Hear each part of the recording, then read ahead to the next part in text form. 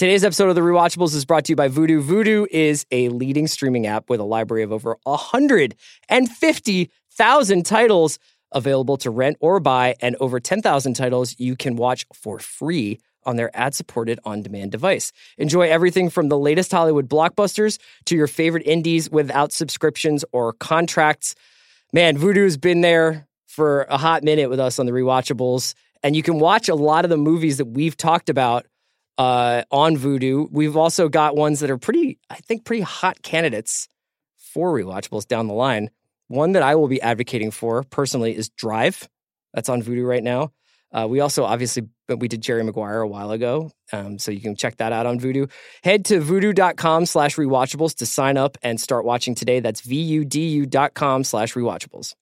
Today's episode of The Rewatchables is brought to you by Universal Orlando Resort. Dodge evil villains, defend the Earth, and face a fire-breathing dragon at Universal Studios Florida. Enter the land of superheroes, beasts, and magical creatures at Universal's Islands of Adventure, and live the carefree island life at Universal's Volcano Bay, the first ever water theme park. When you stay at Universal Orlando Hotel, the thrills of 3 amazing theme parks are outside your door. Plus, hotel guests get exclusive benefits that make every day of your stay even more awesome.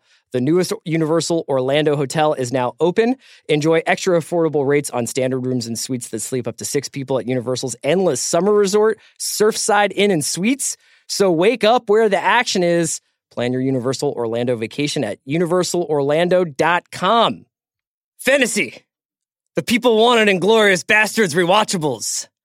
Oblige them! My name is Lieutenant Aldo Ray, and I need me 8 soldiers. We're gonna be dropped into France dressed as civilians. We're gonna be doing one thing only. Killing Nazis. And the German will be sickened by us. The German will talk about us. And the German will fear us. Nazi ain't got no humanity. And they need to be destroyed. Each and every man under my command owes me 100 Nazi scalps. And I want my scalps. 9. Sound good? Yes, sir!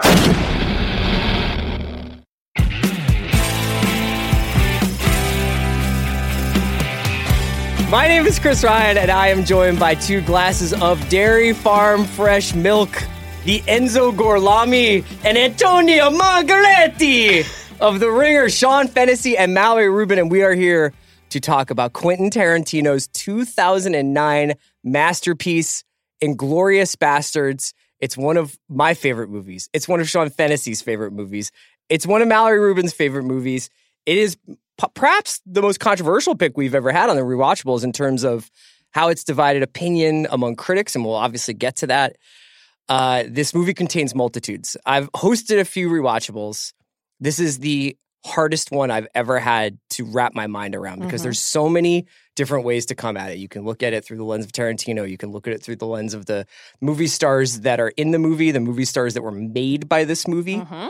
You can obviously talk about the real world implications and the historical implications of the movie. What about Big Dairy? We can talk about what it means to milk production in France in the early 40s and strudel. We're going to talk about the food. We're going to talk about all the fine details, which is what I think this movie is really made up of. But let's start here. Let's just get your initial sort of like big picture feelings about Inglourious Basterds. Sean, let's start with you.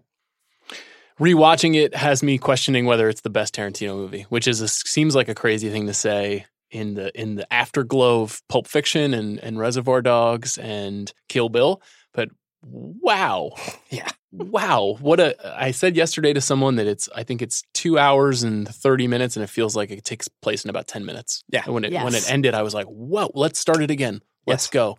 And the things that I love about it, I'm sure we'll talk about at length here, but combination of action, adventure, comedy, stardom, historical reimagining, which is something that I don't find offensive and I think will be a topic of conversation here, and a kind of swashbuckling movie-making quality. it kind of takes guts to make a movie like this. And I loved thinking about someone spending 10 years, and Tarantino spent almost 10 years trying to put this movie together to finish off something this ambitious. So I just had a real wow response rewatching it. Yeah, I think that Tarantino would agree with you.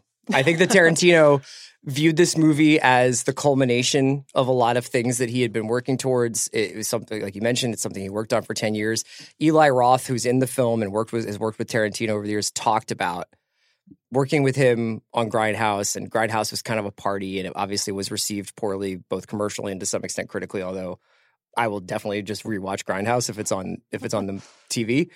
But that's a pretty cool movie, and this is a masterpiece. Yeah, and he talked about watching Tarantino work on Basterds was like watching like a general conduct an army. Mal, what are your feelings about this movie? My feeling about the movie is also probably my favorite line from the movie. That's a bingo.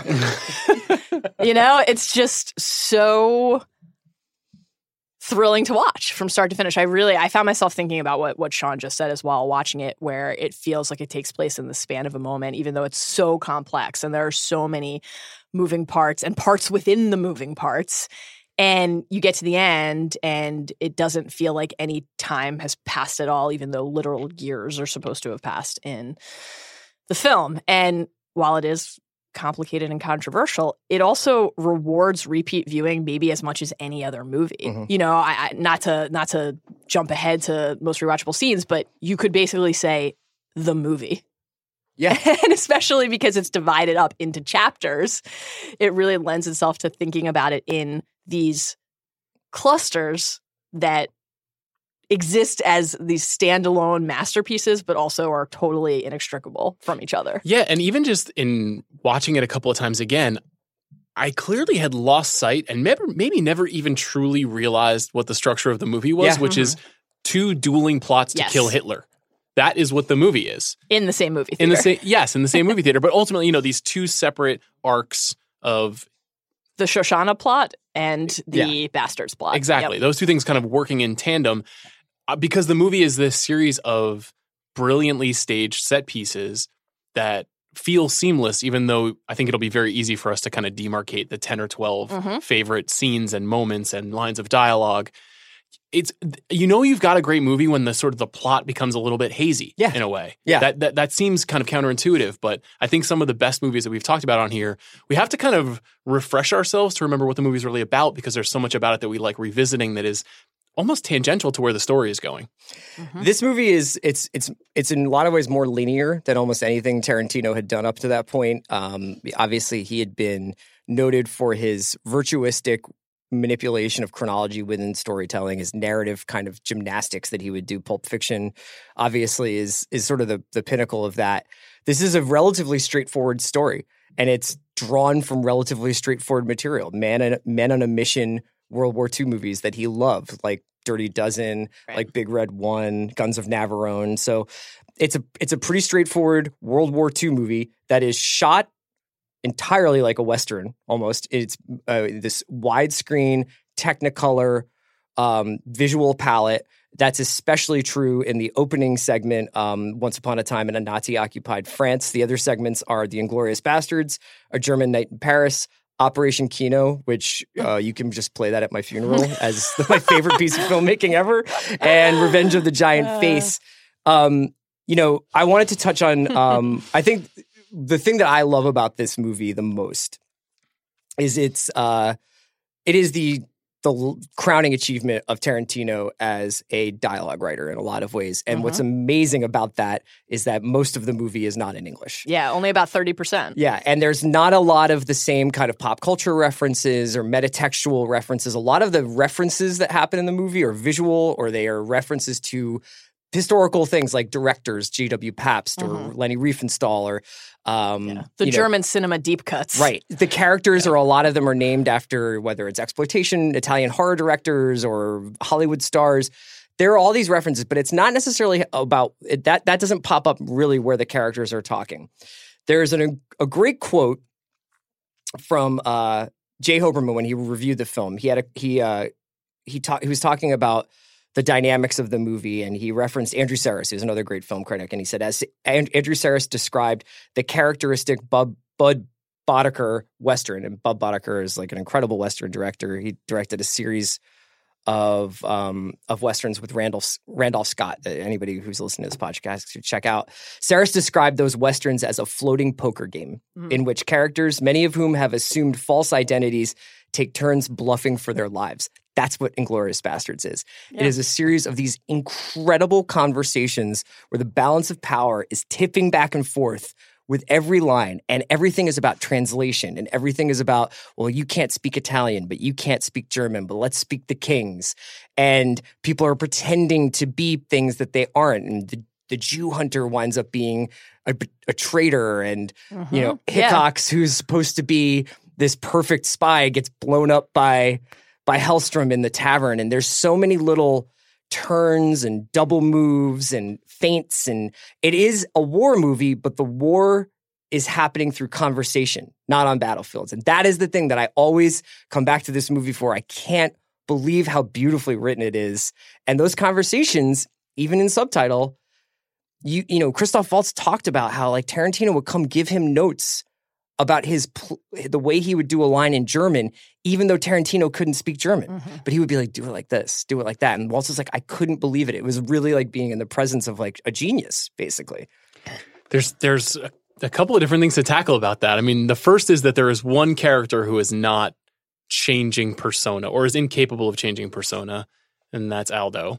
And that's Brad Pitt, who is definitely the beating heart of this movie. I think if Hans Landa is the brain, then Aldo is the heart. Gorlami. Gorlami.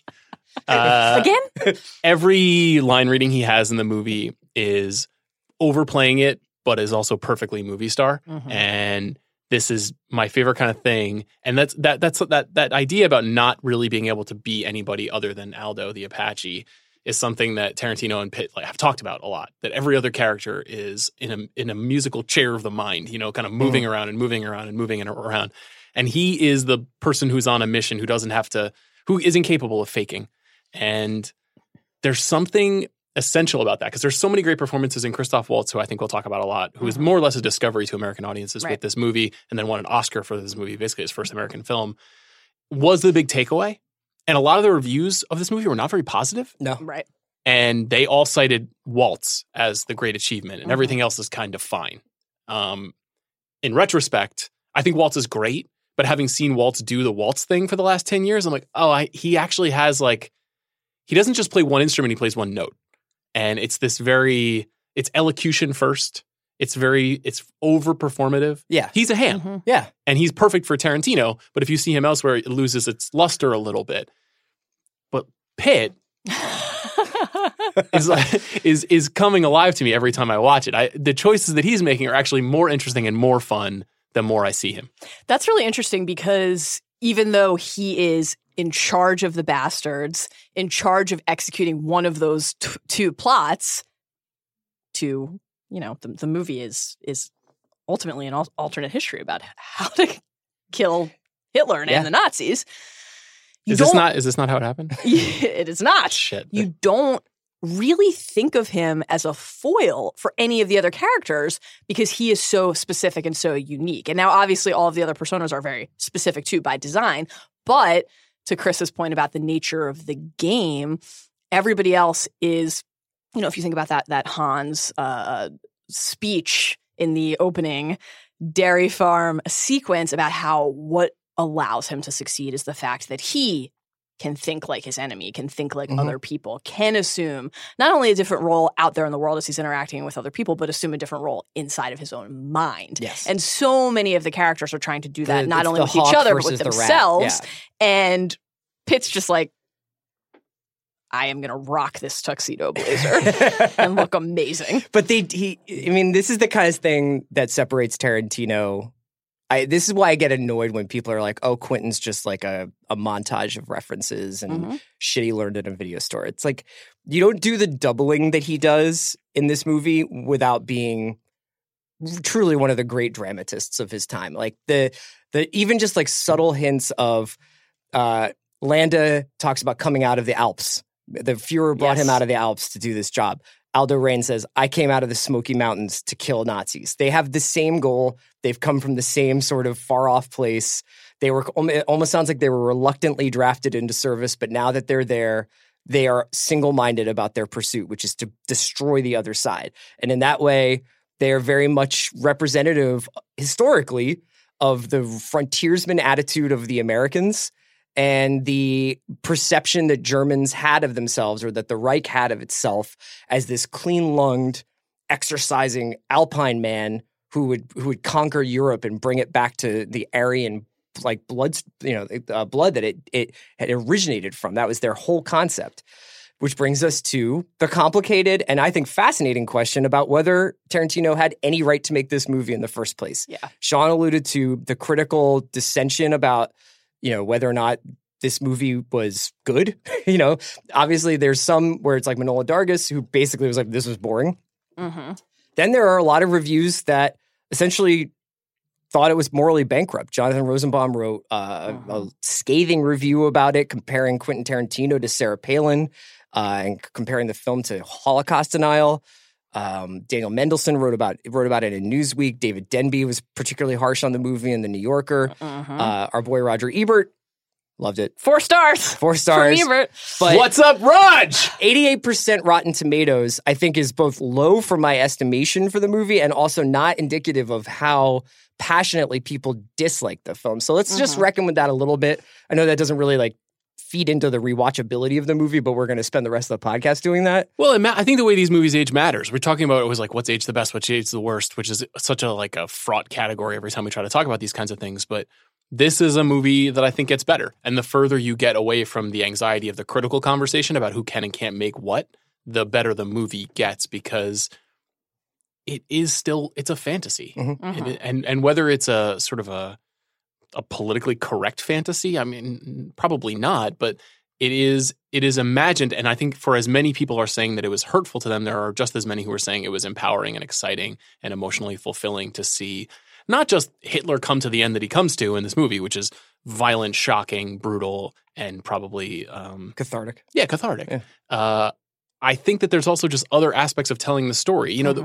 It's notable to me, and I don't know if I totally realize this, but Hitler already knows it's a wrap in this movie. He already says the Americans are on the beach. Yeah. We already know that he already knows the war is over. And the whole concept of this sort of performative last gasp between Goebbels and Hitler and putting on this big show in France, even though they know their goose is cooked, feels notable to me. And it's interesting that critics didn't really see that at the time and kind of reckon with that. Yeah, well, there are multiple different issues that people raised at the time and still continue to raise. You mentioned the Daniel Mendelsohn review, and he cited this idea about turning Jews into Nazis and how wrong that felt, right? And then there's the question of taking Hitler and taking the Nazis and taking the atrocities and incomparable horror of the Holocaust and switching it to basically this cartoonish, overly, I mean, we're talking over the course of this entire podcast about how fun it is to watch this movie. So kind of fun, popcorny. You're literally at the cinema as it's happening, both in your home or at the movie theater and in the movie. Cartoonish depiction of this real world horror. And there's a Jeffrey Goldberg piece from the time in The Atlantic where he just said a Jewish director could not have made this movie. Just could not have made this movie. And so whether that means a non-Jewish director shouldn't have, to go back to the prompt from you for this discussion, is also worth discussing. But I think that idea about how as a Jewish person your relation, and I should say I am a Jewish person and my grandparents are Holocaust survivors. Yeah. And the relationship that you have to that history is not a thing you can escape from in your life. Yeah, I mean, I don't know. Nor should it be. My grandfather on my mother's side liberated camps for the Red Cross during the World War II. My grandfather, my father's side, flew in bombers during World War II for England.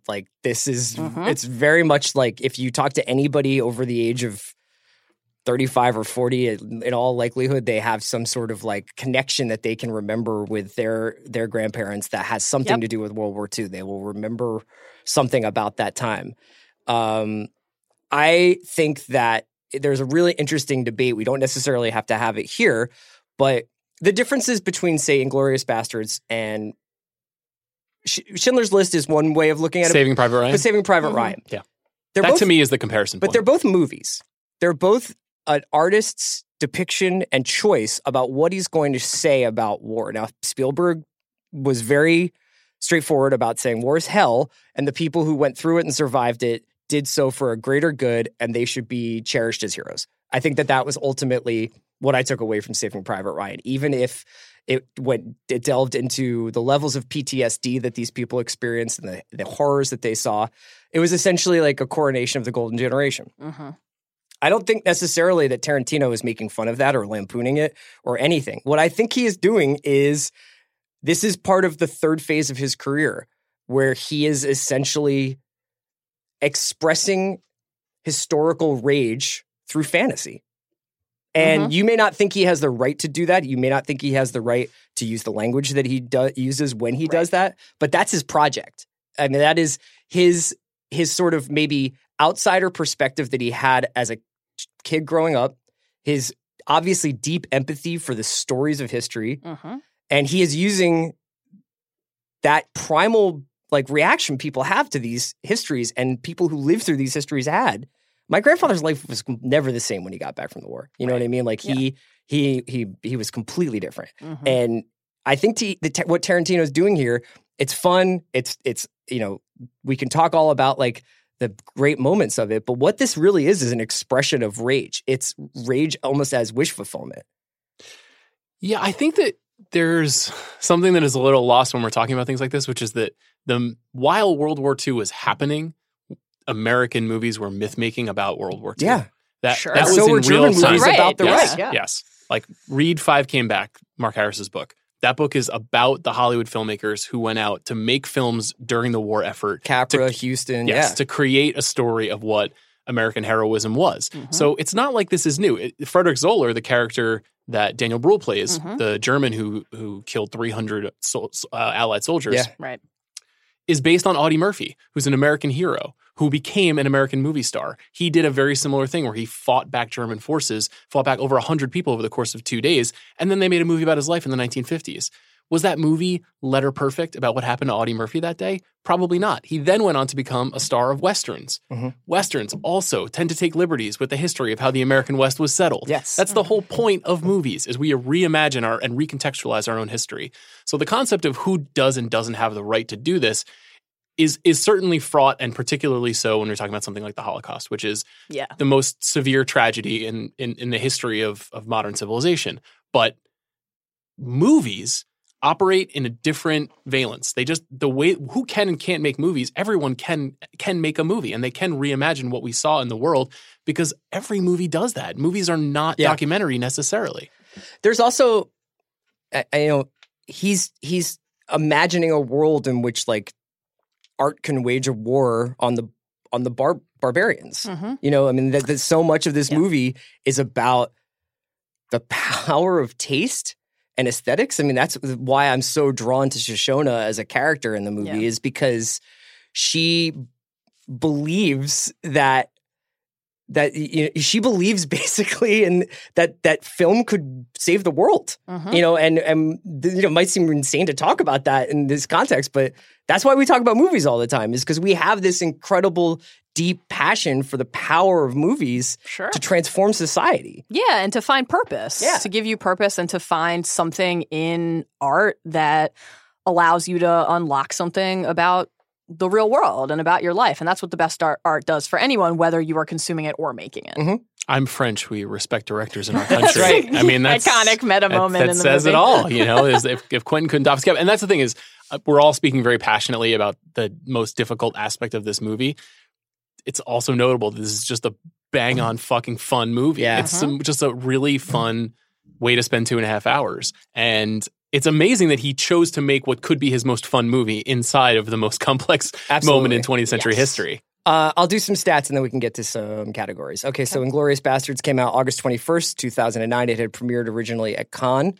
It wound up making $320 million in global box office, and it was considered something of a comeback for Tarantino. So basically, Tarantino finishes Kill Bill 2. He's been working on the Inglourious Basterds For script. a decade. Yeah, and there's an idea that he might do it as a miniseries. It's getting so long. It's going all these different directions. And he winds up kind of spending the post-Kill Bill period in a bit of a wandering stage. You know, he directs an episode of CSI, acts in a Takashi Miike movie. He does the Grindhouse movie with Robert Rodriguez, which we talked about, was not received particularly well. So he's kind of floating out there. I don't remember particularly whether or not anybody was like, Tarantino's a rap. I think we all were pretty much like, whenever he's just the best director in my lifetime. So I think it's notable that throughout all of this, he had been saying that this movie was coming. Yes. He's been talking publicly since about 2001 about his Men on a Mission movie, Inglourious Basterds. Yeah, and there was even, I think, parts of, I don't know whether Killer of Crows was ever in Inglourious Basterds, but that was his movie idea about black soldiers during World War II that he talked about even after Inglourious Basterds. Anyway, it was a huge success, $320 million, 8 Oscar nominations for picture, director, supporting actor, original screenplay, sound editing, sound mixing, cinematography, and editing. I will mention that this was the last film Sally Menke was able to edit for Tarantino. She passed away. She's an incredible film editor and worked on a bunch of his stuff before. The film only won supporting actor for Christoph Waltz. That year, the Best Picture nominees were Hurt Locker, Avatar, District 9, The Blind Side, Precious, A Serious Man, and Education, Up in the Air, and Inglourious Basterds and Hurt Locker won. Catherine Bigelow won for Best Director over Tarantino, James Cameron, Lee Daniels, and Jason Reitman. But Christoph Waltz won Best Supporting Actor. Movies used to be so good. That's a great list of Best Picture Remember nominees. 10 years ago and how good movies were? Yeah. When we had The Hurt Locker and Avatar as the 2 movies that were in the lead, and Inglourious Basterds didn't even have a chance. I know. It was just wild. Shit. Let's take a quick break to hear from our sponsor, and then we can get into the categories. Today's episode of The Rewatchables is brought to you by Luminary, a new podcast subscription service with some of the best content around. I'm excited about Luminary because it's the only place you can listen to the newest show on the Ringer Network, Break Stuff, the story of Woodstock 1999. This is definitely a podcast you cannot miss. Break Stuff, the story of Woodstock 99, is a pod about the iconic music festival and how its successes and failures left its mark on history. The festival took place in upstate New York that became a social experiment. There were riots, looting, and numerous assaults, and it was set to a soundtrack of the era's most aggressive rock bands. Incredibly, it was the 3rd iteration of Woodstock, a festival known for peace, love, and hippie idealism. But Woodstock 99 revealed some hard truths behind the myths of the 1960s and the danger that nostalgia can engender. Along with Woodstock 99, Luminary gives you access to a bunch of other original shows from innovative, dynamic creators you can't find anywhere else, like Hannibal Buress' Handsome Rambler and our spinoff, The Rewatchables 1999. The Luminary app is free to download, and in addition to the can't-miss originals, you can use it to listen to thousands of podcasts, including this one, The Rewatchables. Whether you're into music, TV, film, comedy, sports, or more, Luminary has the right show for you. Check out Woodstock 99 and so much more only on Luminary. Get your first 2 months of access to Luminary's premium content for free when you sign up at luminary.link/rewatch. And after that, it's only $7.99 a month. That's luminary.link/rewatch for 2 months of free access. Luminary.link/rewatch. Cancel anytime. Terms apply. Let's do most rewatchable scene. This is one of the hardest ones I've ever had. This is really tough. For one thing, this movie is essentially made up of 5 20 to 30-minute scenes. So that's tough. There's also the fact that it has 3 of my favorite scenes of the century in it. So it's hard to like pick a favorite out of your kids there. Here are the ones I have, though. Everyone has a favorite kid, just FYI. La Louisiane Tavern with Fassbender, Kruger, and Hellstrom. Landa at the dairy farm, the opening 20 minutes. Yep. Hickox meeting Fennec and Churchill. Shoshona's lunch with Goebbels and Landa and the strudel, and specifically her reaction to Landa leaving when she lets out that like stifled cry. And just randomly I threw in there the cat people scene of her putting on the makeup and the dress and getting ready for that night. Obviously, there's not a lot of Aldo in there. Like, I'm sure we could put in Aldo's speech. We could put in any number of things, but I want to open it up to the floor. But those are the nominees that I had so far. I want to talk about each of those scenes a little bit with you guys, but I have to say the introduction of the Bear Jew has to be on this list. I have that on there. I felt like just like weird being like, that's the oblige him scene. Actually, we're all tickled to hear you say that. Quite frankly, watching Donnie beat Nazis to death is the closest we ever get to going to the movies. Donnie! Yeah? Guy's German here wants to die for country. Oblige him.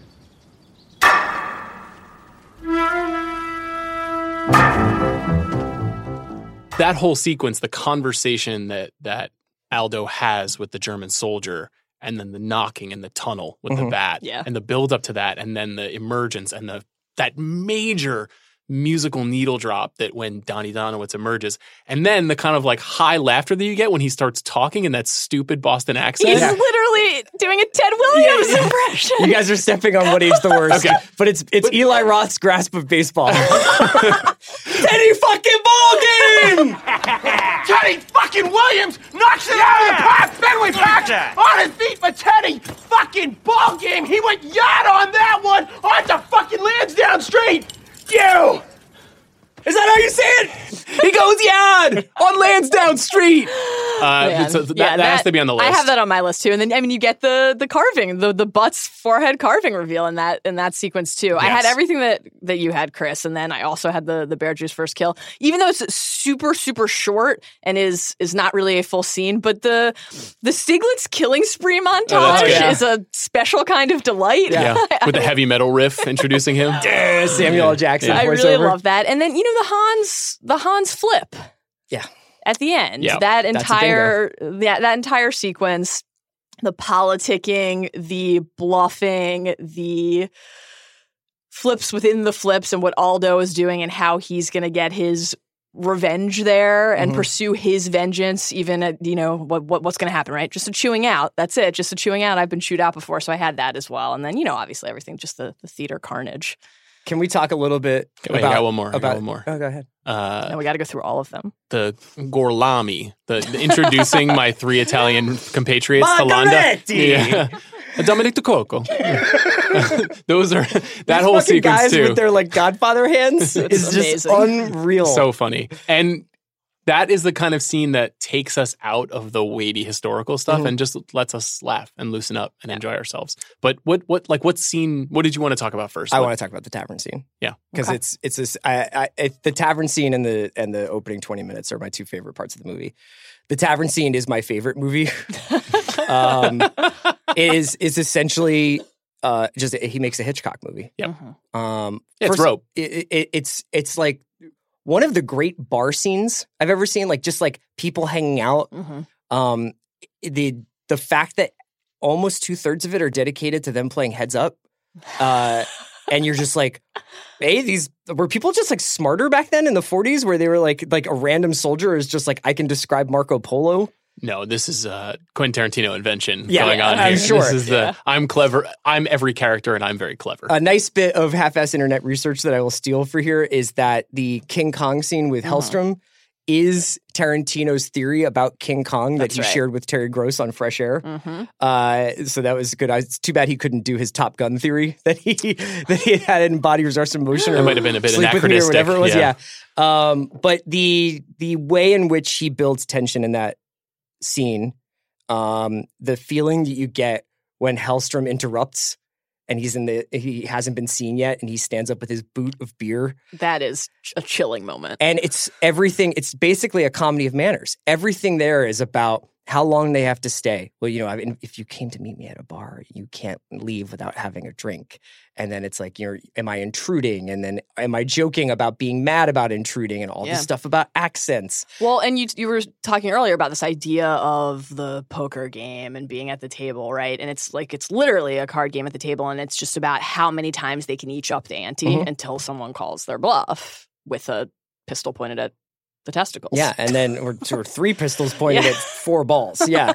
And then you've got this incredible moment with the hand gesture for the scotches. That's right. So the whole Fassbender performance is crazy. Yes. The whole performance in this movie. He's a person who is born in Germany, raised speaking German, moves to Ireland, and then learns English. But he has to portray a person born in England who learns German and then has to affect this very strange Pitzpalu-esque accent that he has invented. Yes. So imagine the mental gymnastics that Fassbender, the actor, has to do while doing all of this. Also, not for nothing, he tried out for Landa like That's 5 right. times and like was heartbroken they didn't get it, and they give him Hickox. I'm very interested to talk about this movie, maybe in Casting What Ifs, Yeah, sure. Yeah. with him as Landa, Yes. and where their careers go if they do that. But I think this isn't the first time I saw Fassbender, but this is the first time I went, who the fuck is that movie He had star? done Hunger already, right? Yeah. Right. The So that Steve was McQueen sort of movie. his big, oh my God, this dude is maybe the next Daniel Day-Lewis. Yes. And then he does this, and you're like, well, this guy could also be the next James Bond. Well, he talks, his character is Trevor Howard, and he looks like Sean Connery. And that's what an amazing, smartest guy in the room, most dashing guy in the room, but also pretentious film critic. Yeah. Yeah. Appreciates a good scotch. Appreciates a good scotch. I love the way alcohol is deployed in the scene too. You know, you have the German boot of beer. You have the German soldiers She sticks with celebrating bubbly. Maximilian's birth with their schnapps. She's drinking champagne. They're in France. Then you, of course, get the Englishman receiving the scotch in the moment where he gives himself away. It's great. Yeah. The moment where he says, Well, if this is it, old boy, I hope you don't mind if I go out speaking to kings. Oh my God, it's perfect. oh my God, dude.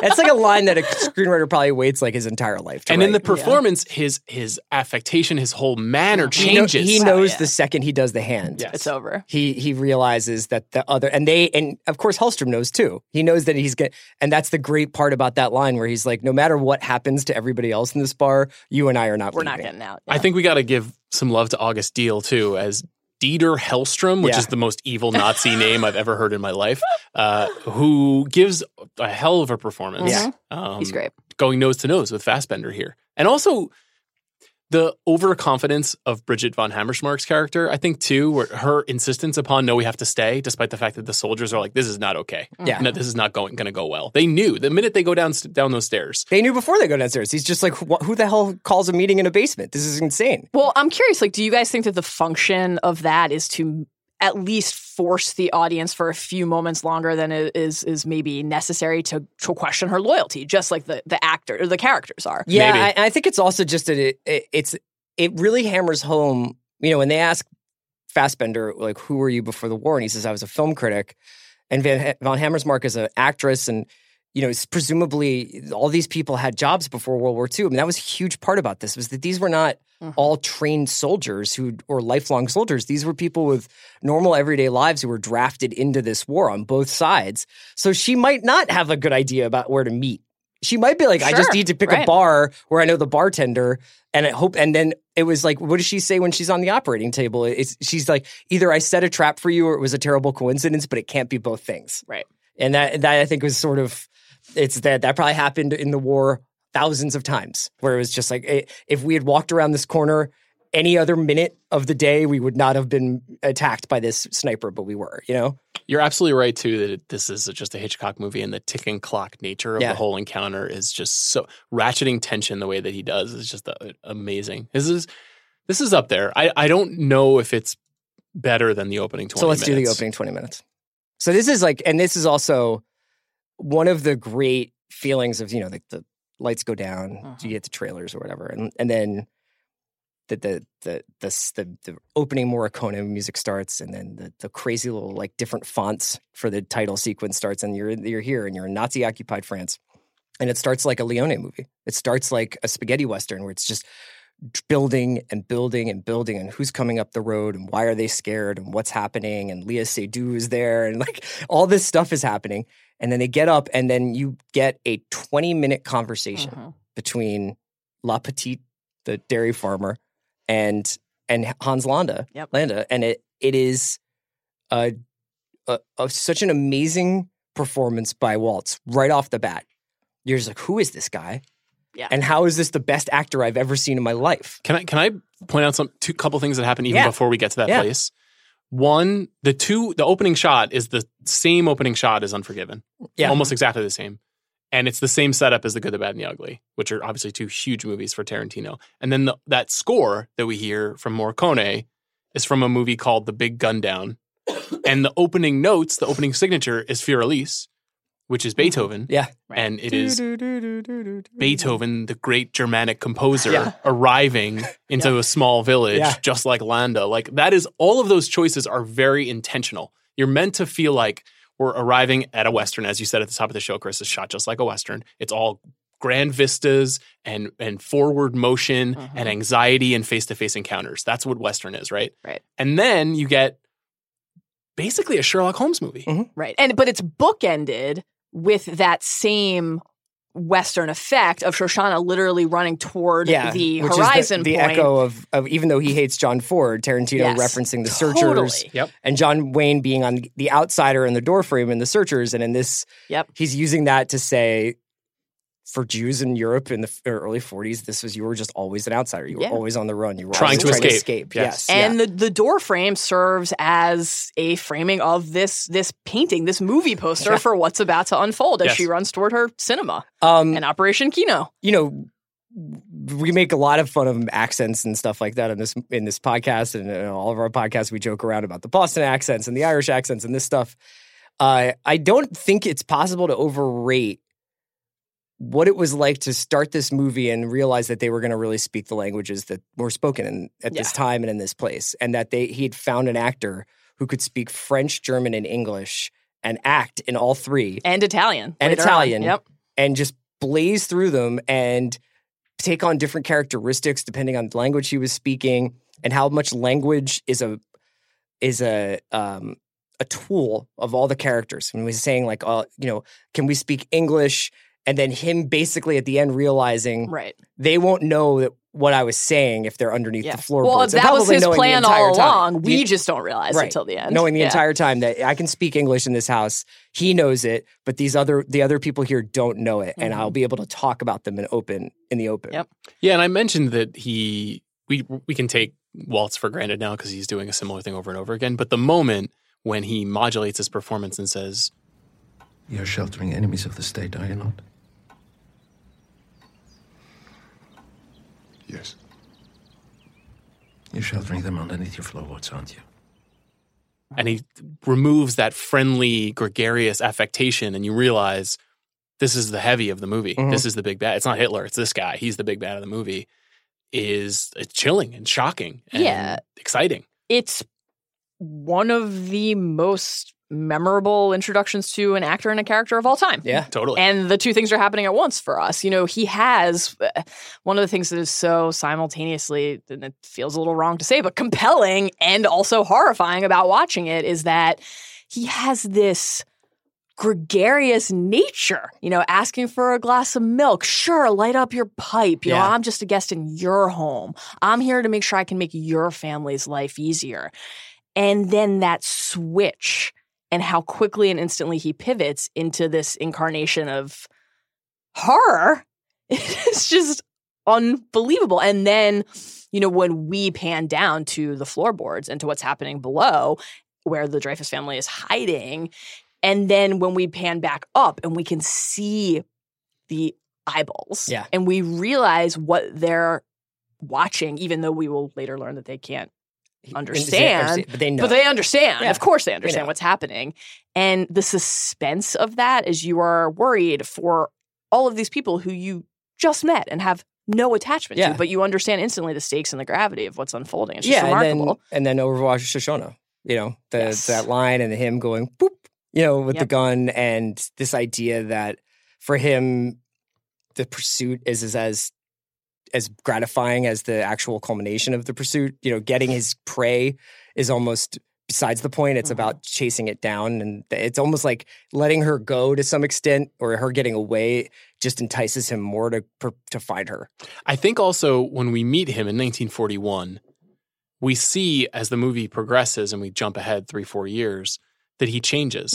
When we first meet him, he's like cookie full of arsenic. You know what I mean? It's all sweet exterior. It's all evil on the inside. And then later on in the movie, he changes his perception of the concept of being the Jew hunter. He has a different interpretation of himself as he does in the beginning, where he takes pride at first. And then by the end of the movie, when he's talking with Aldo and he feels like he's met his equal, he doesn't want to just be known as this, this persona. He's like, I'm a honorable man. Do you think that's true, or do you think that's just part of his manipulation? Well, I think that when he gets mad at Aldo because he's like, why would you think that I wouldn't know who you are? You remember because he's how do you guys... The mutual respect line is like one of the best moments of the movie. But the way, to Sean's point, the way that early on he is boasting about his nickname and how proud he is of it and how he's really earned it. And then at the end, positioning it as, you don't control the nicknames people give you. Like, I always read that as he's just saying what he has to say to seal the deal in that moment. Not that actually reflects a change of conscience for him. But you think it does. I think it shows that he knows that he has to be elusive at all times to maintain an advantage. And when he's with Lapadite in the beginning of the film, it's important for him to be overpowering and to be in charge. Sure. And he has to facilitate himself and negotiate a little bit with Aldo. But even with Aldo, he's still in charge for the most part. And it also indicates the overwhelming bureaucratic and clerical tyranny of the Germans at that time. They were taking names. They were making lists. They were making... what's the carrot he dangles in front of him? We won't harass you anymore. Right. It's like that was the German army at the sort of their most fearful height, I guess, at that point in time in France. Do you guys want to talk briefly about Mike Myers showing up in this movie? Yeah. Okay. I just love the work of imagination that is to have Rod Taylor playing Winston Churchill and coming Mike out of Myers, retirement. Who, Mike Myers playing a military attaché, and the Scotch in the Globe. The balls in the globe. The balls in the globe. And, just Fassbender talking to Mike Myers about Pabst and Selznick and Louis B. Mayer. And it's just, what a fucking amazing idea. What should we drink to, sir? Down with Hitler. It's all funny. The way down. All the way down. Yeah. I think it's a weird flex. Yeah. I think the last 10 years of Mike Myers' career is very strange. Yeah. And I think it makes sense if you are incredibly successful and you've gotten to the stage where you don't have to make Austin Powers 4 to just say, what I really want to do is just be in a Tarantino movie. It doesn't really matter the cost. I'll just do whatever he wants me to do. I'll do it. And that's clearly what he did. And he got to spend 2 days making this movie, and he gets to be a part of this movie for the rest of his life. It's pretty neat. What about, let's talk quickly about the Shoshone lunch with Goebbels. Amazing scene. Yeah. Wait for the cream. The strudel scene. Do you want to talk about strudel? The strudel looked delicious. The waiting for the cream is, obviously Hans is a monster, but that was good advice. Yeah. Putting the cigarette out in the cream wasteful. of the strudel is yeah. Well, it's probably the biggest on the nose metaphor in the movie. It's like the cigarette on the strudel is fucking Hans. Like that's the arsenic with cookie with arsenic. But wait, do you like strudel? Sure, it's delicious. Yeah. Chris, you like strudel? I can't say that I recall eating strudel in my life, but I'm sure it's pretty good. I'm not really into a flaky pastry. Oh, I like a flaky pastry. I like a flaky pastry. Yeah. There's a really great moment. We haven't talked much well. about Melanie Laurent yet, or and we will, but she does this thing where when she takes her first bite of the strudel, her eyes kind of pop, and it's not even said, but I always just assumed her character had not had dessert in 10 years, because interesting. of the life that she has been forced to live, and the extravagance that she's had to probably do away with if she ever had any in the first place. But the idea of... You don't think they have strudel at the cinema? Well... You don't think she and Marcel are skipping around for strudel? That's a good point. She could possibly be getting whatever the 1940s French version of Milk Duds were, but I just felt What's the strudel tasty cake? I just felt like there was a moment where you can kind of see her just be like, I never get to do this. I don't get taken to nice lunches. Not that she's letting herself be seduced by it, but there is a moment of she's obviously so fucking scared in that scene. Well, and that is what I love about it so much, is that, to your point about just watching it's reflexive what's playing out on her face, and the horror and the terror, her life, she knows is on the line in that moment, but it tastes good when it hits your lips, and the pleasure and the pain are kind of always mixed together, and that's a big part of what he's focusing on. Yeah. And then, one of the, even though it's quick, one of the most tense moments in the film is when Hans orders her the glass of milk, because he's like, I know who you are. Yeah, he was drinking milk at the dairy farm, right? And it's just, it is sincerely scary. Yeah. It's not necessarily a scary movie, but that is a scary moment. This is a movie of revelations, and Laurent and Kruger are two that are up there with Waltz. And it's never really had thought of Diane Kruger in this kind of role, and I had never heard of Melanie Laurent before I saw this movie, and they're both remarkable in it. Tremendous. Yeah, Diane Kruger, to me, I think was the the beauty from Troy. Like, I don't know if I had seen her really in anything else prior to this. The other thing about that whole sequence, even before Londa comes in, is really good. When Goebbels and Shoshana are having a conversation. The French poodle, the translator, the dog, sitting at the table the entire time. And Zoller trying to, play both sides. Should I be worried? Her, Yes, ingratiate Goebbels, ingratiate this woman that he likes who doesn't like him, which is this like schoolyard romance that he thinks he's having with this woman who really wants him to die. Yes. Like, it's such a complex psychological thing that is not difficult to understand, which is such great storytelling. The sort of middle part of this movie with the tavern, Operation Kino, and all the stuff that happens in there could just be its own movie. We asked, could this be a 10-part Netflix series? By all means. Oh my God. If it's as good as that, I would watch it. Absolutely. A 10-part Hickox Netflix series. I would watch a 10-part Shoshona Netflix series. So what's the most rewatchable scene for you guys in the end? It is really a toss-up between the opening dairy farm sequence and the tavern sequence, but when I think about the movie, I think about the Hans introduction first. Okay. So for me, it's the dairy farm. It's the opening sequence. I agree with Mallory. Okay, I agree with you guys. I mean, it's ultimately one of the sort of most searing, memorable scenes I've ever seen, so I think we go with that. I do want to glaze a little syrup on Teddy fucking ball game! Love that. What's aged the best? A couple nominees. Boy. Just the World War II French resistance like vibe, like taverns, leather jackets, Melanie Laurent's like high-waisted, wide-leg pants with a cool sweater. And do you imagine yourself in that time? I find that time. I like love Alan First novels. I love like literature and film from that era. Like that kind of the romance around that time is very appealing. I think it's also capital R romantic. I'm sure it was not as cool as it seems in some of those books and movies. Yeah, they didn't have cell phones. No, so. yeah, you couldn't check Twitter. It's tough. You couldn't be like about to get my drink on at Cafe La Luzanne. At Bear Jew. At Bear Jew. Hashtag King Kong ain't got shit on me. It's impressive the way the Bear Jew built his brand without social media. Yeah, it's amazing. It's amazing. He really got the word out. He went viral. Hitler is, he was really spreading the gospel. That should be like his clout score. We should do a social media presentation for our staff about. You guys think you have clout? You ain't got shit on the Bear Jew. If we did that for our staff, Maze would definitely just talk about the Bears lineman who everybody called the Bear Jew for a couple of years. What's aged the best? So World War II France, the resistance, that whole atmosphere, Waltz's performance, the writing, which I think is in a way timeless, and the music, which is also timeless because it's largely from past Ennio Morricone soundtracks. Do you guys have anything else you'd like to add? Other than Farm Fresh Dairy and Strudel, which we've already covered at length. Dessert, yeah. I like the...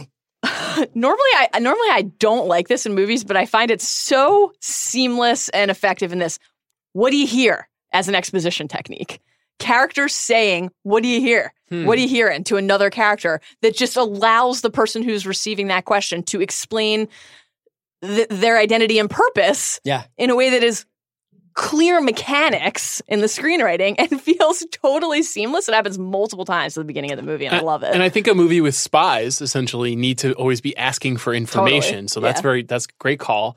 I think there's two one not so subtle, one very subtle homage to forthcoming work. Mm-hmm. So obviously Tarantino's new film is called Once Upon a Time in Hollywood. Yeah. Once Upon a Time in Nazi-occupied France, which was the original title of the movie, appears as Chapter 1. And then Pitt, later in the film, his one attempt to stand in as another character is as Enzo Gorlami, as we mentioned, an Italian stuntman. Gorlami. And who does Brad Pitt play in Once Upon a Time in Hollywood but a stuntman? Yeah. So there's nobody goes inside and up his own ass more than Quentin Tarantino. Yeah, he has and once again, everything is about movies. He has a shared universe. He just doesn't make that big a deal of it. Yes. Yeah. Also, just you noted earlier how little of the movie is actually spoken in English, but the way that the actors switch either flawlessly between German, French, Italian, English, all the languages that they're supposed to speak, or intentionally don't switch flawlessly because that's the point. Right. That is one of the things that has aged the best. Yeah, the language, the writing, I think in general is like what's aged the best. What's aged the worst? I really don't have very much here. I got a couple. I have Eli Roth's feel for the game of baseball. It's not a bad swing, but it definitely feels like he learned all the language about like the baseball vocab like phonetically and had no grasp of who Teddy Williams was, where Lansdowne Street is. He doesn't seem like a Boston guy to me. He seems like a New Yorker. Yes, I agree with that. So I had that in there as What's Age the Worst. Do you guys have any What's Age the Worst? For me, the clear winner or loser, however we want to put it, for What's Age the Worst is Fassbender only being in 2 scenes of the movie. Oh, yeah. I mean, he's such a dynamo that it almost feels like one of the things where you're like, I must be remembering this incorrectly. I There's forgot no that way he doesn't Hickox show up is till the only in- 50th minute. Yes. And is in it for like 17 minutes. That's it. Yeah. And every second that he's on screen is totally electric. It's kind of brilliant and really ballsy. Yeah. Because you would assume that as Tarantino is making this movie, he can feel how incredible that magic is when Fassbender is on screen. And to have the discipline to say, I'm killing this guy off and he's only going to have been introduced to us moments before that happened is kind of remarkable. But I would have watched 97 hours of him. Yeah. Getting a bottle of whiskey out of a globe. I'd love to see them do something again. Me too. I think they Fassbender could really use It's it. just unbelievable. he needs something like that. Just one thing about Teddy Ballgame in 1941, regardless Oh my God. of Donnie Fucking Donowitz's big New York's point of coming over here. origin. No, quite the opposite. Here's Teddy's slash line that year. Oh my God. He hit 406. Wasn't he in the war? This is right before he enlisted, Oh, I okay. think. I think it's his last season before he enlisted. He hit 406, slugged 553. No, excuse me. His on base was 553, and he slugged 737. His OPS was 1287. What's the What was his sabermetrics? WRC Yeah, that's what I was plus? going to say. I'm not seeing that here. Empty counting stats for Teddy. That being said, Mike Trout can eat shit because Teddy Ballgame is here. God. Any other What's Age the Worst for you, Sean? I mean, not I certainly don't want to get into the like, could Quentin have made this movie? I'm not very interested in all that stuff. It's a pretty riveting movie. There's not a lot that I was like, make this stop. I will say that one scene that you cited, the cat people scene. Did that take you out of it? It's too anachronistic for me, and too like hearing David Bowie's voice in what is otherwise a very clear and consistent tone. Yeah.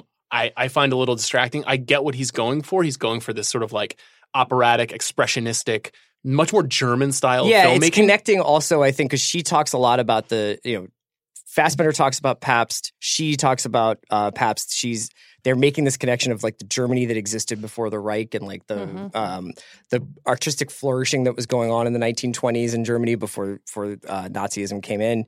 And then I almost feel like Bowie, and knowing that Bowie like works out of Berlin in the 70s, and it's like an extension of the return of the sort of bohemian Germany, but that's like a pretty like far-fetched connection. I think it's also like he was like, it would be cool to play cat people right now before they kill all the Nazis. I do think in some ways you have to accept that as a point of fact with every Tarantino thing. You know, a lot of people in this movie came out and said, why did you name this movie Inglourious Basterds? Right. Obviously, one, it's an homage to a movie that was released in the 70s that he loves, but he was just like, this is just something I do.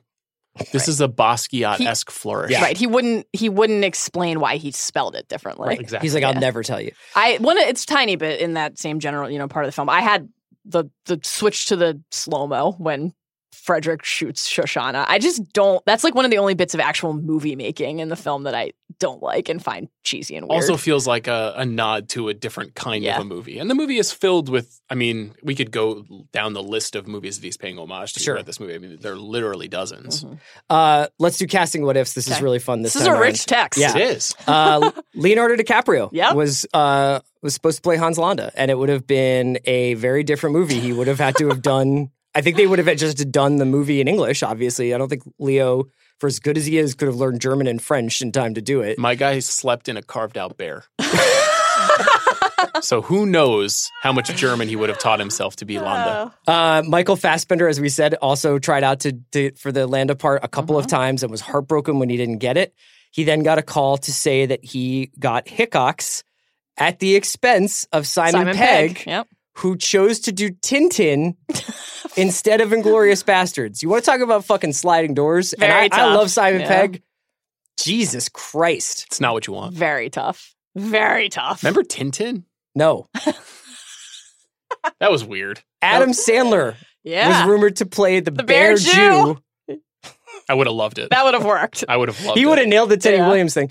Nastasha Kinski was initially going to play Bridget Van Hammersmark, but turned it down, so Kruger got the role. Very different. She's a lot older. Yeah. I feel like she's got 10 It would or have 15 made sense. years She would have on been her. more like Marlene Dietrich, Yeah. I think, like a kind of aging starlet rather than Van Hammersmark. Kruger's so fucking good in this movie. So it's really fascinating. The one thing I really find interesting about Basterds is, I'm sure it's not exactly the case, but it is a generation of actors who grew up on Tarantino. So Fassbender talks in an interview about he and a bunch of friends put on a stage version of Reservoir Dogs in Ireland, in Dublin, I think. Wow. And how this was basically the culmination of his entire life. Simon Pegg just talked about sitting alone in a hotel room, anguished about the choice between working with Spielberg on what would seem to be an obvious blockbuster or working with Tarantino on a World War II movie. And, I think that everything worked out the way it was supposed to, but it was a really interesting casting what ifs. Let's do the Dion Waiters Award. The only other one I had for that is that I read that Tarantino was struggling with whether to cast Melanie Laurent because he thought she was too famous. Yeah. And she was like, I'm not famous. Yeah. And he really wanted to discover someone new for the part, and she was able to convince him. Thank God. Yeah. I have just a couple more notable things. One, I feel like I'd be remiss if I didn't shout this out given what I know our wives are interested in, for example. Quentin Tarantino met with Pitt at Chateau Miraval in France. That's right. Which is where he lived with Angelina Jolie. Yeah. And they talked about Brad playing the role of Aldo Rain over the course of a night and 5 bottles of the estate's own Pink Floyd rosé when he accepted the role. So I like the idea of that rosé being a critical factor in this movie. And that's interesting to me because this is the first time ever that Quentin Tarantino worked with an in his prime movie star. Because he's usually rediscovering, he's the underappreciated asset guy. And everything that's happened since is movie star. Yeah. If you look at Django, if you look at Hateful Eight, and then now especially Once Upon a Time in Hollywood, it's people who are in their sweet spot of notoriety. And in a way, you could make the case that it was more of a risk for Tarantino to take on Pitt than for Pitt to take on Tarantino. The other thing that is super complicated about this is that this movie was produced and distributed by the Weinstein Company. Yes. Brad Pitt famously declined to work with Weinstein for years and years because he reportedly Harvey propositioned Gwyneth Paltrow. Right. And so Brad Pitt, for whatever reason, he had a blood oath to never work with him, but then he does work with him because he so desperately wants to work with Tarantino for this movie. Bit of a complicated history. Yeah. The Dion Waiters Award, it's kind of hard and... I forgot one thing. This is actually the most interesting thing. I don't know if you guys came across this. I don't know how true this is. Maybe this is half-assed internet research and not so much casting what-ifs, but I read an early iteration of the project when Quentin Tarantino first conceived the idea was rumored to include Sylvester Stallone as Aldo Rain, Bruce Willis as Donnie Donowitz, and Arnold Schwarzenegger as Hugo Stiglitz. Wow. I don't know if that's true. I mean, if he was writing it in the late 90s, that would make total sense. Right? That's wild. Dion Waiters Award is kind of tough this time around. I think Eli Roth is up there. I don't know if Fassbender counts. Because he's got a little bit of screen time, but a lot of screen time within the little bit of screen time. Right. Mike Myers, I don't necessarily know if you want to say he does a lot with a little. Rod Taylor, obviously, is Churchill, just saying, brief him. How is he doing? I thought those guys were all great. Do you guys have any other Dion Waiters nominees? How about my dude, Alexander Felling? Wilhelm, Maximilian's dad. Oh, yeah. He's great. To carry a really crucial moment. That's right. He's very good. I think my pick is Eli Roth. Is Deal in there for Hellstrom for Dion Waiters? I think that might be my vote. Deal. It's Eli Roth. I think I'm going to go Saul Rubinek with for a very specific reason. This is a tough one. I'm voting Roth, but you could go a couple different ways. I think also Sylvester Groth as Goebbels. He's really doing a lot with a little. Yeah, he does. I have him winning another category later on. Okay. So I'm going to bump this category up. The Saul Rubinek Award for overacting is named after Saul Rubinek's performance in True Romance, where he plays a character named Lee Donowitz, a movie producer. That means that Eli Roth, not only does he overact in this movie, but he has to win because in this movie, he plays he plays Lee Donowitz's great-grandfather father, right? His father, right. The other bit we'll get to in a half-assed internet research is the relationships of different Tarantino characters in here. But yeah, I think we can take Saul Rubinek off the board. You don't think Sylvester Groth has a case for Saul Rubinek? Not specifically because of the bylaws. Every of the Roth rewatchables. line reading, fuck a duck. Like everything he says in the movie is so goofy. It's true. But I'm with you. Like I guess just the way that Sylvester Groth begins to weep in the theater after Hitler praises nation's pride. It's really stuck with me. they're both. They could really trade. They could flip flop to me for both of those acting awards. For half-assed internet research, there's a lot of stuff out there. Yeah. We've mentioned a couple of things. Hellstrom's King Kong theory is actually Tarantino's from his interview with Terry Gross. The title card in the beginning is Tarantino's handwriting. There's a lot of stuff in the script. If you guys get a chance to read the script, there's a lot of little details like where the briefing happens when he says, I want my scalps. When Aldo says, I want my scalps. That takes place in England. You're made aware of that in the screenplay. A lot of Aldo stuff is in the screenplay. You find out that his ligature, the marks on his neck is from a lynching attempt. And that he had survived a lynching attempt, a common punishment in the 20s and 30s. It's also a reference to Tuco from Good, Bad, and the Ugly, which is obviously a huge movie for Inglourious Basterds. But there's a lot of stuff in the screenplay that's just little like cool details like that. As I mentioned, there's the relationship between Lee Domowitz and Donnie Domowitz. There's also, it's assumed that Aldo is the great-grandfather of Floyd from True Romance. It's been suggested. Okay, so Amazing. That's just an amazing bit. Did you guys have any other half-assed internet research you came across? Eli Roth directed Nation's Pride, the film within the film. Yes. Eli Roth, obviously, in addition to playing the Bear Jew, is a horror director. Director of Hostel, etc. Yeah. Boy, there's a lot. I mean, the movie that Shoshana is taking down off of the marquee is Henri Georges Clouzot's Le Corbeau, which is a very famous French film from the 40s that features anti-Nazi messages hidden in the film. I mentioned the Audie Murphy thing. I find that fascinating to sort of subvert the American ideal of heroism and make that person make that a German soldier. You know, there's something very clever going on there.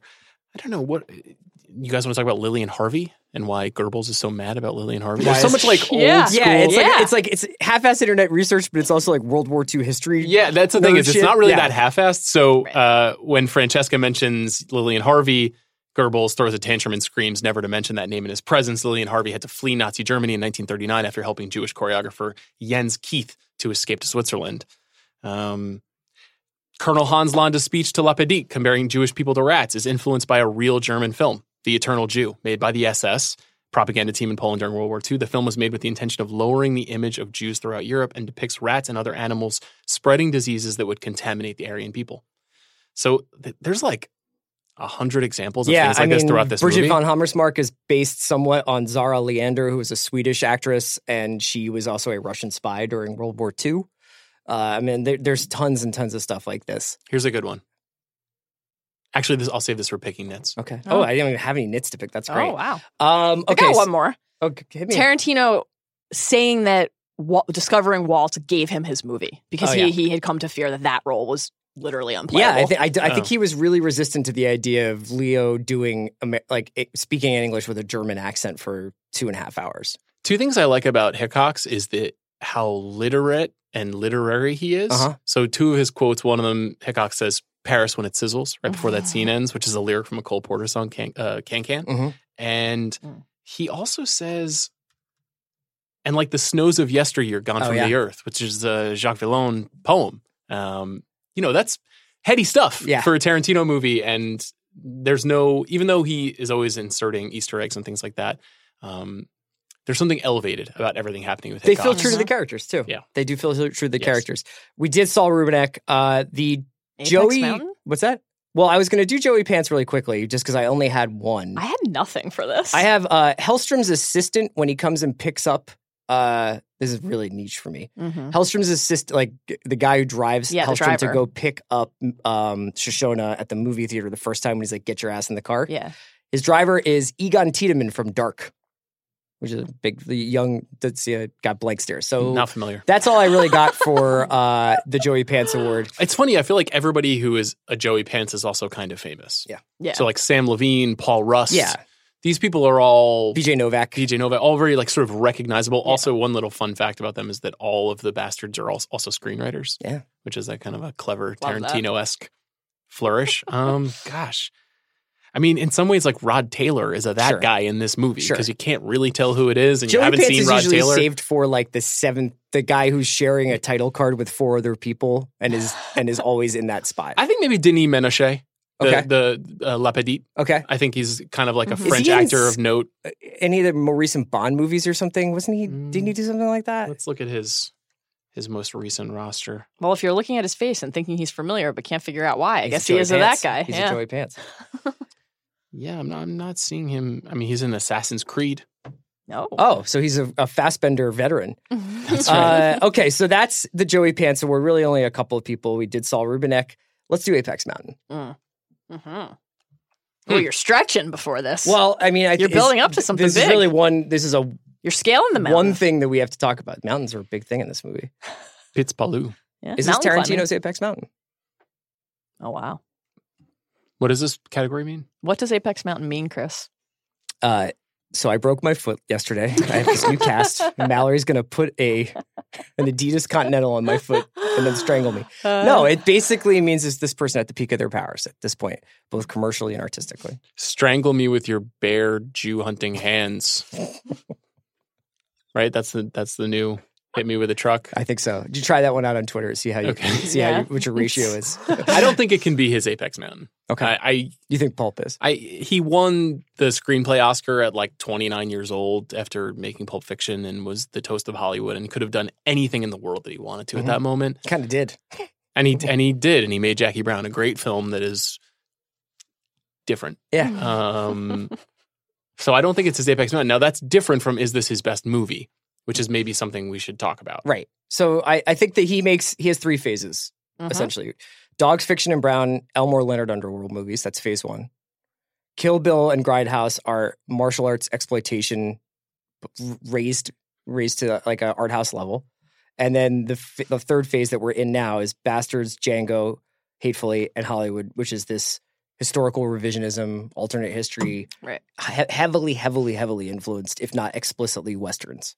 So I have a sentimental attachment to phase 1 because it essentially taught me how to understand pop culture.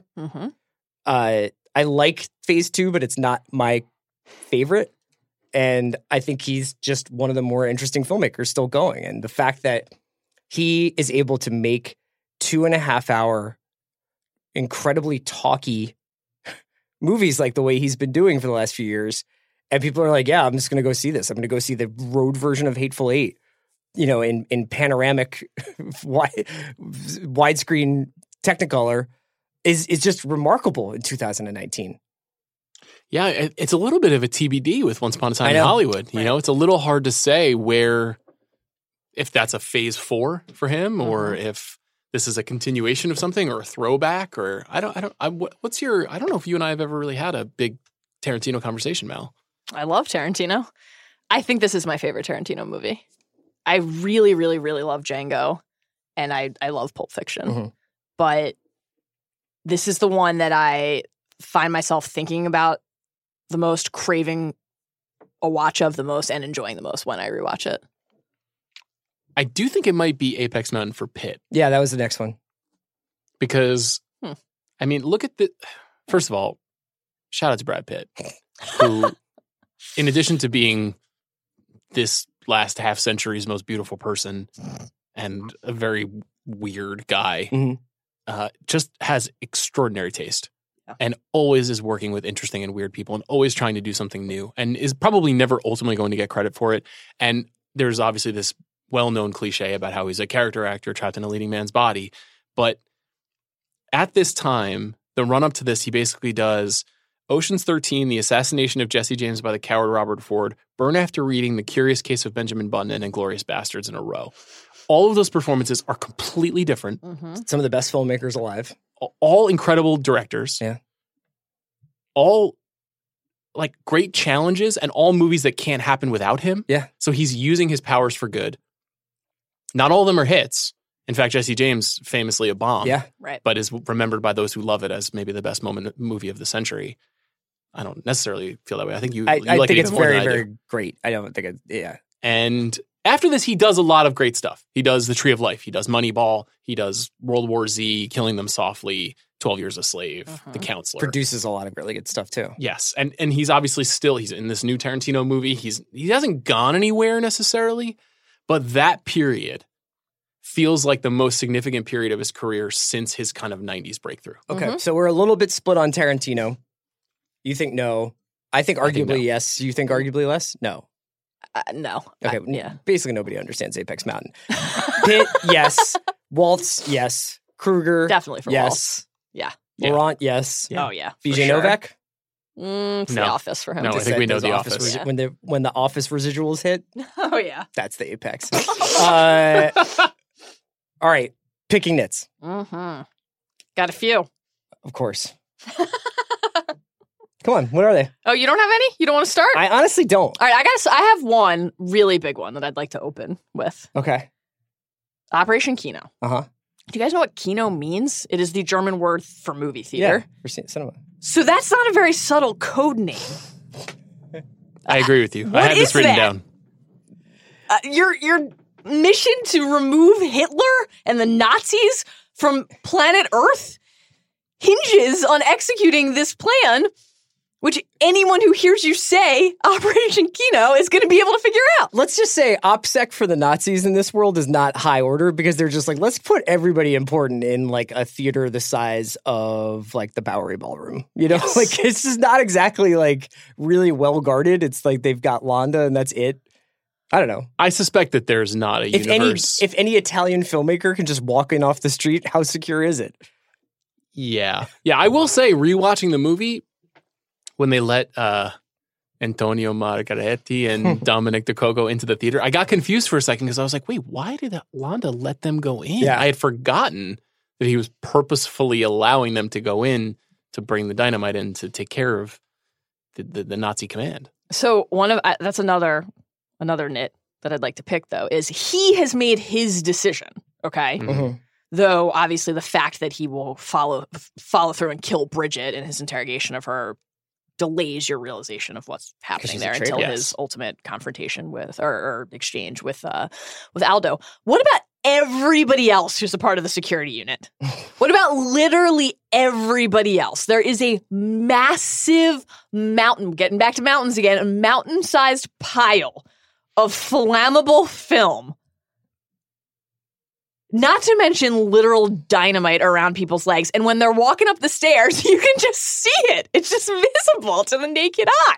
What's everyone doing? It's the John Hamm picture, but with dynamite.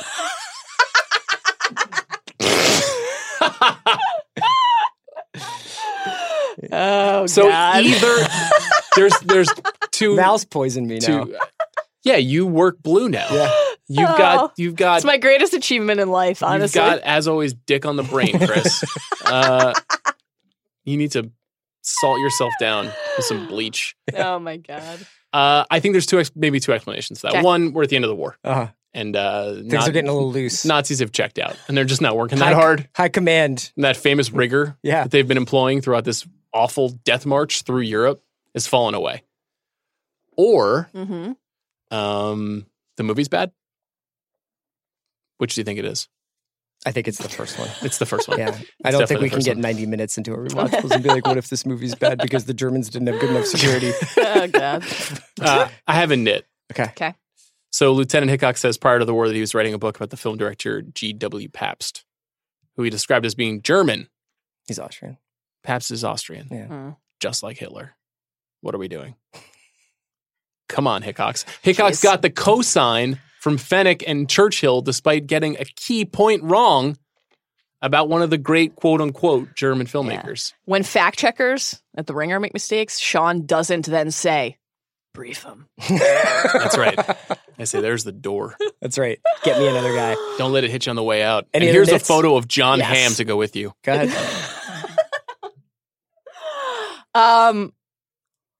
The Maximilian birthday celebration table. Wilhelm and his fellows cannot hear She's mumbling. the conversation She's taking place speaking quietly. at the next table. They're not at all suspicious when there's a switch to English. The whole setup of the tension for that scene, which again I love, is built on the idea that this could be a trap, and even if it isn't, they are in mortal peril because of the other people in that room. And yet they are freely conducting a conversation with sensitive information with those people next to them, which is one did. And the people next to them don't hear any of it, which is another. It's only when Hellstrom enters the picture that things go awry, and he's entering the picture not because of what they're saying, but because they're yelling at Wilhelm. The confrontation and that strange accent. Yeah. Very weird. That's very weird. Wilhelm's drunkenness in that moment is really perfect. Where It's he's just like fabulous. forgets. He's just like, your accent is weird. Man. What's up with that? You ever like hit a bottle of peach schnapps at a high school party or something? That's Seriously. schnapps, man. Now listen, I have another one, and I don't want to be insensitive. I have never been shot in the leg, and so I don't know what it feels like. I'm sure it's awful. And I am alive!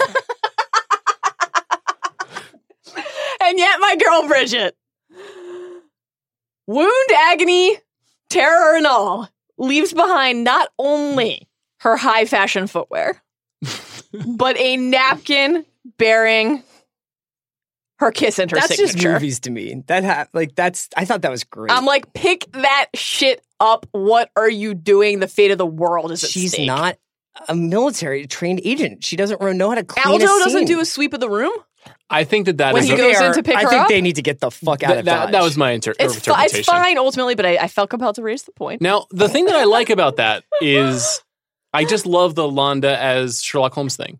The pipe, the hat, the uniform, this sort of I'm smarter than you But affectation. is it Sherlock Holmes if her name is literally written on the napkin?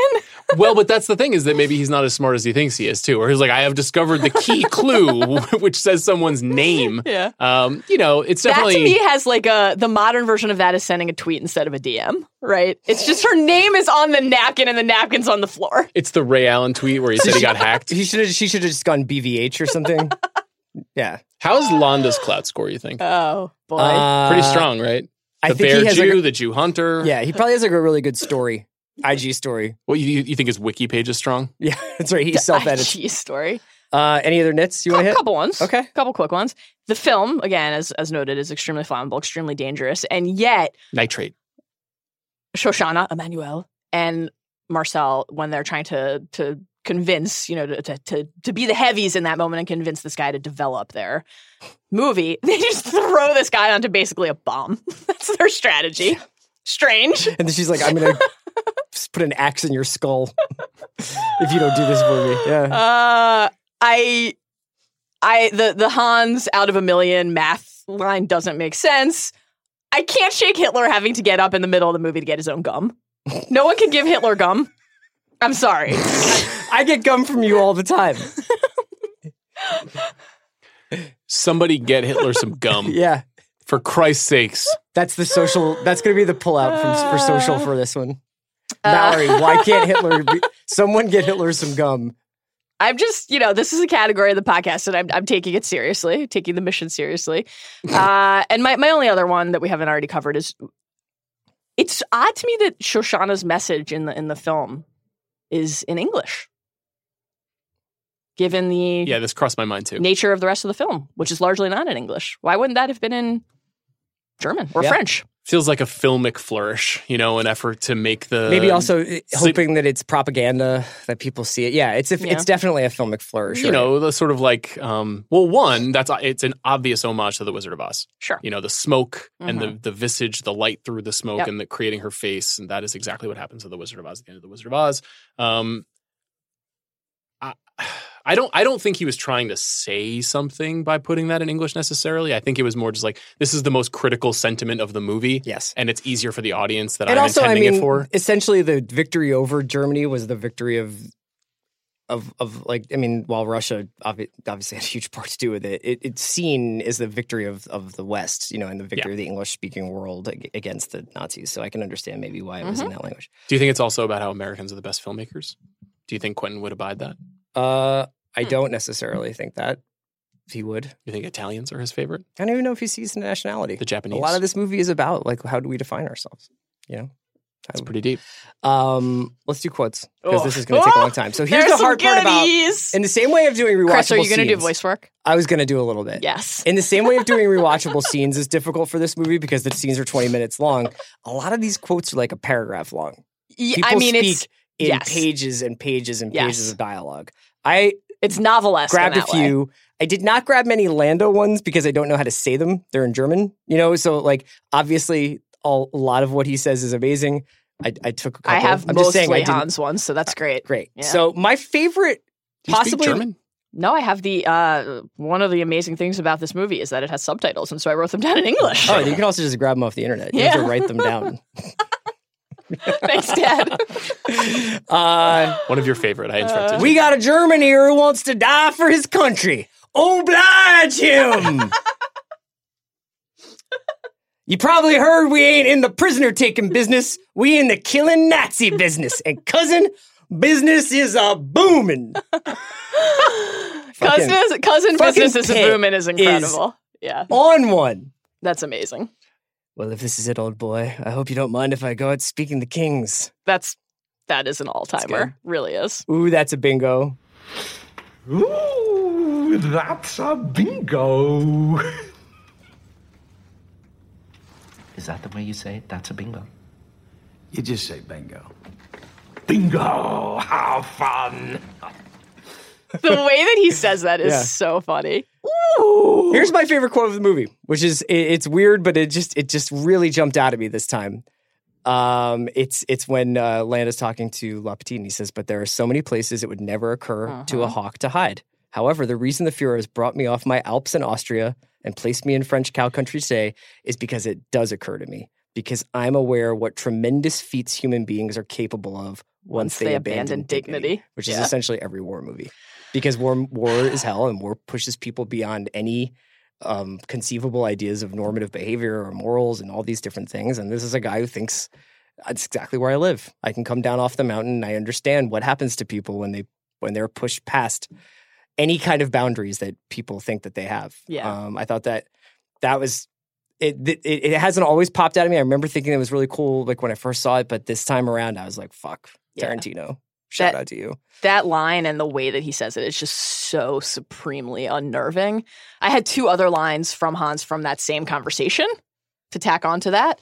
I love rumors. Facts can be so misleading, where rumors, true or false, are often revealing. I love that idea. That's line really reading fascinating. too. I love rumors. Yeah. Only rumors. I love rumors. Facts can be so misleading, where rumors, true or false, are often revealing. So, Monsieur Le Petit, what rumors have you heard regarding the Dreyfuses? He's so That's a gleeful. Great one. And then in that same conversation, he says, however, interesting as the thought may be, it makes not one bit of difference to how you feel. Like, again, this, especially in a movie where propaganda plays such a prominent role, boiling down to its very essence, facts versus rumor or opinion.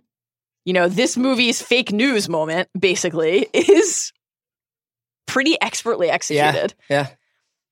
I think so many of the great lines are exchanges, and they're not necessarily lines per se, but the whole encounter between Landa and Aldo is just a series of heaters, just like the two smartest people in the movie going back and forth, although maybe Shoshana is ultimately the smartest person in the whole movie. But what's that English saying about shoes and feet? Landa says, and then Aldo says, "Looks like the shoes on the other foot." Yeah, I was just thinking that. And same thing, Pitt's line reading, where he's like, so smooth. Same thing when he says earlier in the movie, "Sauerkraut sandwich." If that patrol were to have any crack shots, that orchard would be a goddamn sniper's delight. So if you ever want to eat a sauerkraut sandwich again, He is like making these elocutionary choices in the movie to capture this 1/4 Apache Tennessee mountain man, Descendant of Jim Bridger. Yeah, that is so memorable and puts such an exclamation point on every sentence that he says. I'm trying to think of what are some of my other favorites. There's I've said Teddy I'm not fucking sure if ballgame. it's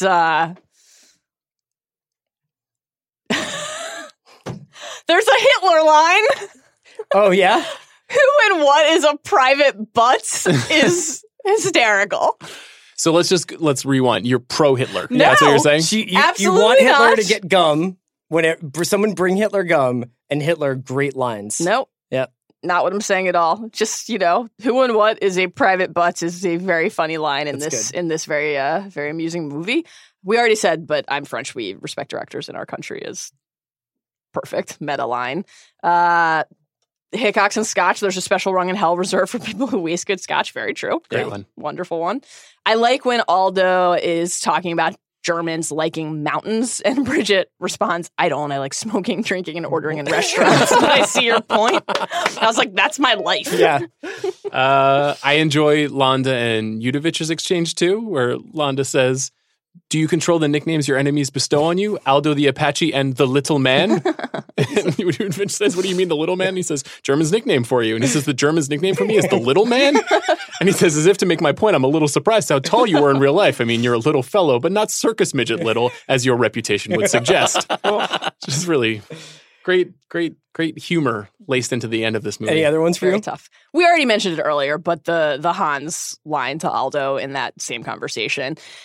Lieutenant Aldo, if you don't think I would interrogate every single one of your swastika mark survivors, we simply aren't operating on the level of mutual respect I assumed. And he seems so sincerely disappointed. He's hurt. Yeah, he's he's hurt. wounded.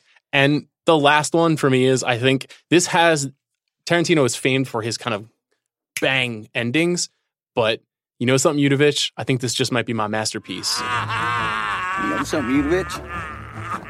I think this just might be my masterpiece. And then cut to black. That credit was sequence. also, I think, one of the reasons, without reading too much into people's thinking at the time, a couple of the reviews, of the negative reviews I saw, key in on that line, like, how dare you make that decision for me? I'll be the one who judges your work. Right. Yeah. Yeah. It's interesting. I think he was right. I think in a lot of ways it was his masterpiece. I have a hard time, honestly, understanding critics who would see the movie and think, like you mentioned Manohla Dargis, who I respect and was one of my favorite working critics by far. But to think that this movie is boring, I'm confounded by. Yeah, it's also like, I don't know whether it speaks to what the climate of film at the time was, or what was like better than this in 2009. I mean, Were you if like, it is the Avatar year, but Up in the Air is good. I know. I know. Can you imagine seeing Avatar and this and be like, well, Avatar really is just an interesting. It's like, get the fuck out of here. Like. That said, one of the lines of criticism is a candidate for best quote. Which is what? Christopher Hitchens compared it to, quote, sitting in the dark having a great pot of warm piss emptied very slowly over your head. According to Wikipedia. Yeah. God bless the dead. You got to get back into that kind of thing. Like when you get out of you get out of Captain Marvel and you're like, that was like getting pissed on. I reserve all of my overstated melodramatic rantings for Jets, Mets, and Knicks content. Okay. Could this work as a 10-episode Netflix show in 2019? Sure, as long as Tarantino writes and directs it. Who's the lead character? Or is it anthological? Oh, I think that expands. I think it's just the larger, all the stuff that he got rid of, all the stuff that he was playing around with, more Hickox, more Basterds. Do you want to get Mussolini in the mix? For sure, man. Aldo went through Sicily. Yeah, that's right. Yeah. There obviously has a connection to Italian cinema. Yeah. Dominique De Coco. Did we mention Enzo Castellari appearing in this movie? Enzo Castellari is the director of the original Inglourious Basterds. In addition to him, Bo Svensson, who is the star of Inglourious Basterds, appears in Nation's Pride. So some good shout-outs to, speaking of the Italians, as Bo Svensson is not an Italian. He's Scandinavian. Any unanswerable questions? A few. I have a couple. The one that is the most persistent for me is when Londa is having the strudel with Shoshana and he forgets the last thing he's going to say. Are we meant to feel like he does recognize her in some way, or he senses that he is with someone that he has seen before?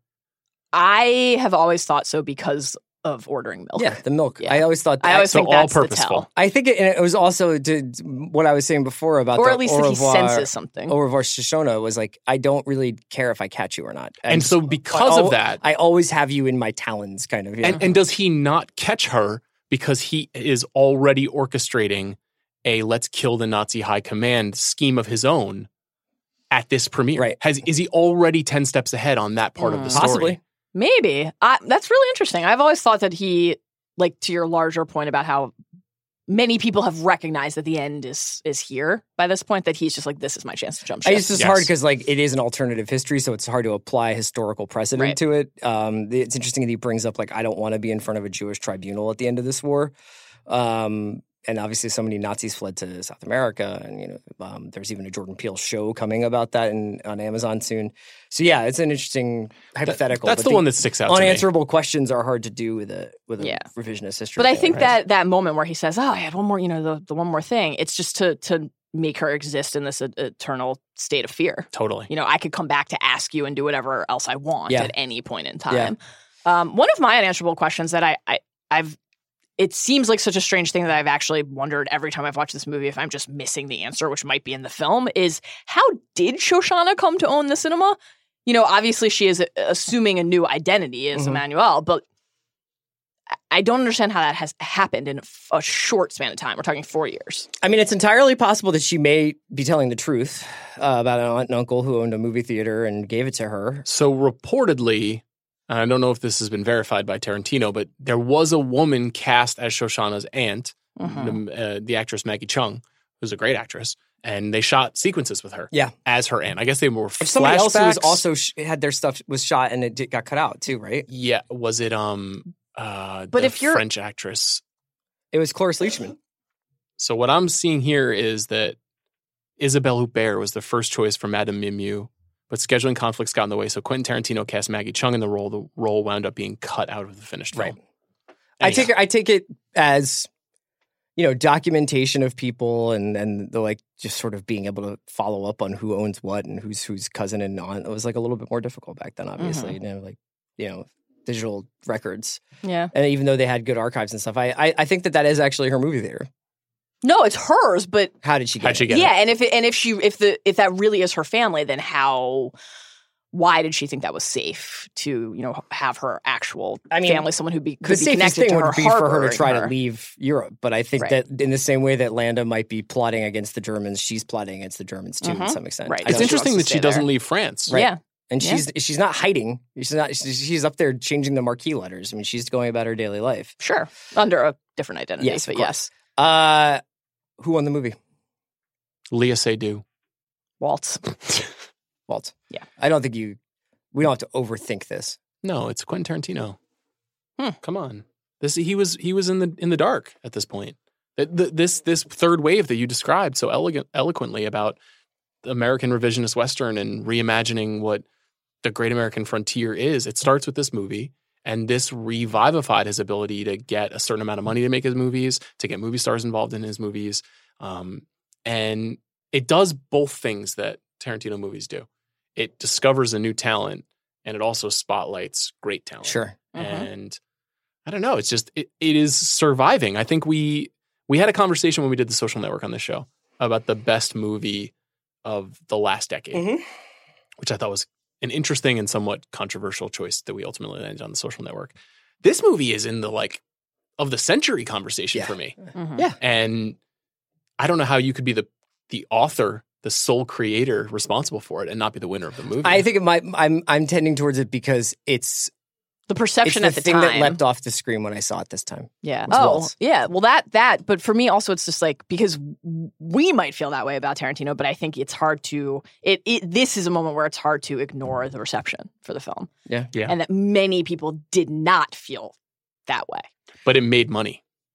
And not his movies prior to this were not as successful. Right. I would also say this is still his second highest grossing of all time, right? He said that Waltz gave him his movie, and I would just say that it's hard to imagine this movie being what it is without Waltz in it. I can only think of one person who could do what he did, and it's him. It's hard to imagine if it would have been DiCaprio being like, "Is that a bingo?" and kind of doing a weird Blood Diamond thing. How would he do it? What would his Blood Diamond accent be? His Blood Diamond accent is South African. But I'm yeah. not. So how would it sound? DiCaprio, South African, doing Hans Landa. Yeah. I've been told you have some milk here. Diplomatic immunity. This has been the Inglourious Basterds Rewatchables. Thank you to Sean Fennessey. Thank you to Mallory. Thank you to Craig for hanging with us. What's next on the Rewatchables? Can you say? Do I know? I know. Is it maybe another Tarantino movie? Should we not spoil what it is? Yeah, bro. It's Reservoir Dogs.